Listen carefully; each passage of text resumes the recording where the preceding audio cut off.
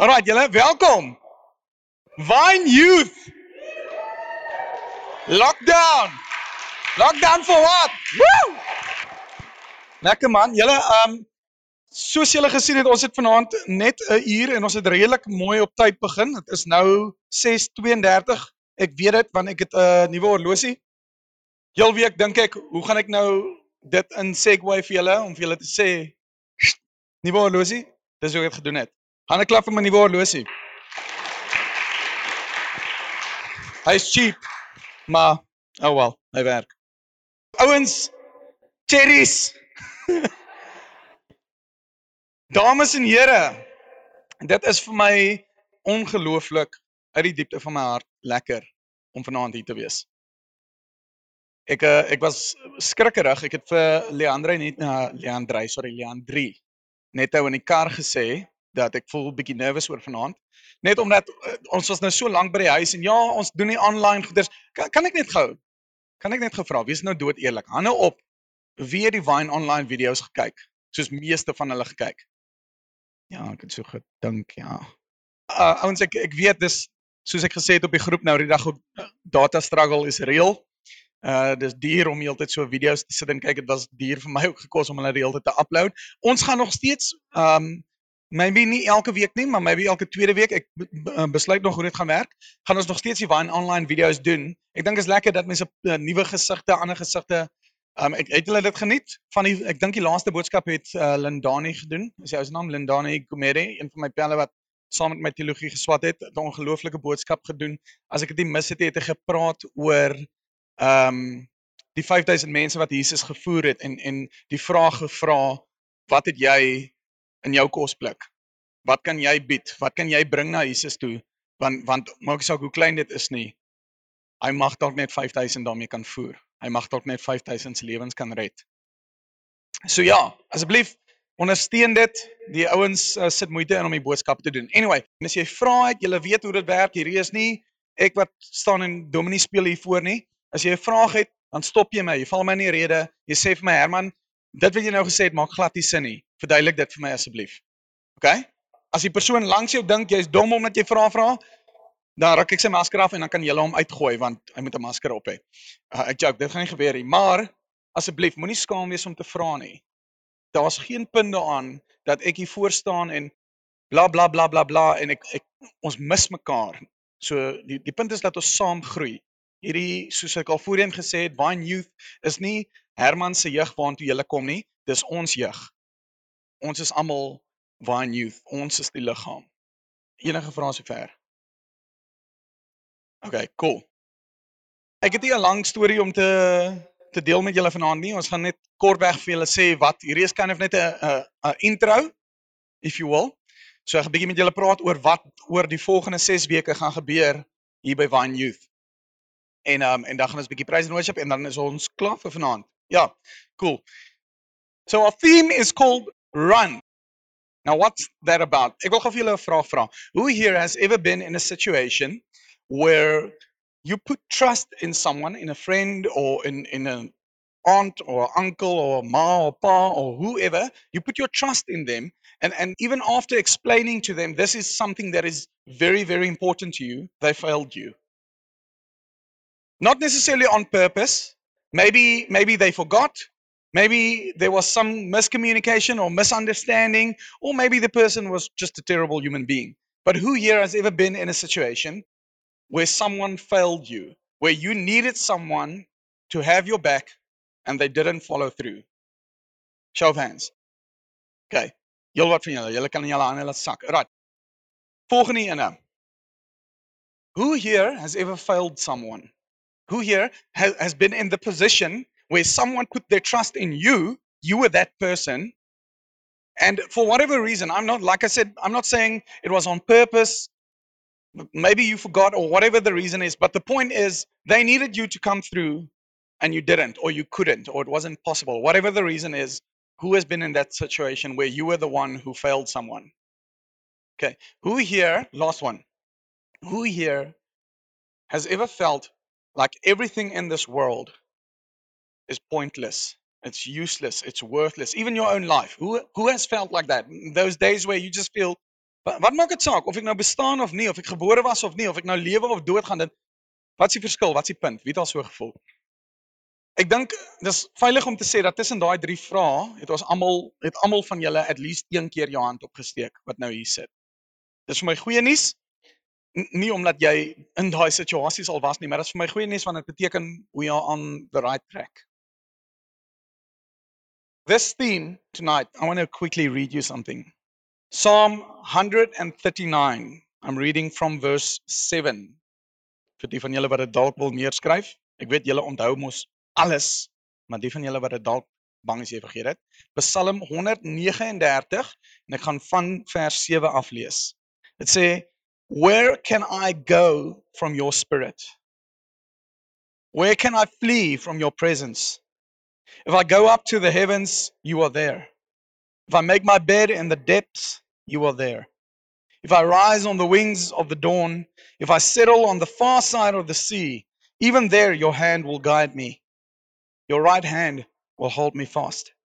If I say, surely the darkness will hide me, and the light will become night around me, even the darkness will not be dark to you.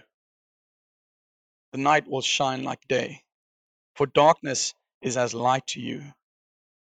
You created my innermost being. You knit me together in my mother's womb. Even darkness is light to you. Even night is day to you. Ek dink soveel keer hou ons op deel met God, want ons is bang dat hy gaan nie kan cope met ons gedagtes nie. Ons is bang hy gaan nie kan cope met ons issues nie. Here, sorry dat ek so distant is, maar jy verstaan nie. Jy verstaan nie waardeur ek besig is om te gaan nie. Jy verstaan nie hierdie goed wat in my worstel nie. Jy verstaan nie die donkerte binne in my nie. Please. Ek dink dis die Here se reaksie, asseblief. Ek het jou geskep. Ek het jou gevorm, ek het jou bene gevorm in jou ma se maag. Hy ken jou. Daar is nie 'n donkerte in jou wat hy nie van weet nie. Daar's nie 'n diepte in jou wat te diep is vir hom nie. Dis vir my super comforting. Ek was al op 'n paar redelike donker plekke in my lewe. Plekke waar ek 'n gevoel het ek kan nie hierdie doen meer nie. Ek wil amper sê ek kan nie hom in die oë kyk meer nie. Ek het nou officially 'n stap te ver gegaan. Wie van julle het al ooit iets gedoen en toe vra jy vergifnis, maar dit begin later te voel, weet jy wat, ek gaan net op 'n vergifnis vra want ek is seker hy's nou al so moeg vir my dat ek kan nie meer vir hom vra. Ek kan nie meer vir hom jammer sê nie want dit is net nie meer fair nie. Het jy al so gevoel waar jy het al soveel keer dieselfde nonsens aangevang dat jy later hou jy net op vra vir vergifnis want dit voel net pointless. Dit voel net vir jou soos jy is genuinely jammer. Maar jy wil nie jammer sê nie want jy weet nie of jy die krag het om dit nie weer te doen nie. Verstaan julle wat ek sê? Wie van julle was al op 'n plek waar jy 'n fout gemaak het, dieselfde fout oor en oor en oor, hou jou hande op as jy al so gevoel het, oor en oor en oor en oor, selfe fout, jy het gedog hierdie keer is ek los van hierdie ding af. Hierdie keer gaan hierdie ding my nie weer onderkry nie. Every time. So dit is vir my super comforting as ek hierdie lees. Om te dink, even darkness is as light to him. Even my darkest night is like day to him. Our theme is called Run, and in this theme, we are going to look at some of these thoughts. How do we cope with people stabbing us in the back, people who we really trusted, people who we relied on, people who we really thought, hierdie een gaan my nie fail nie. Hulle sal daar wees. Maar hulle is nie. Hoe deel mens met dit? By the way, ek het tydens lockdown 30 geword. Julle kan vir my 'n hande klap gee daarvoor.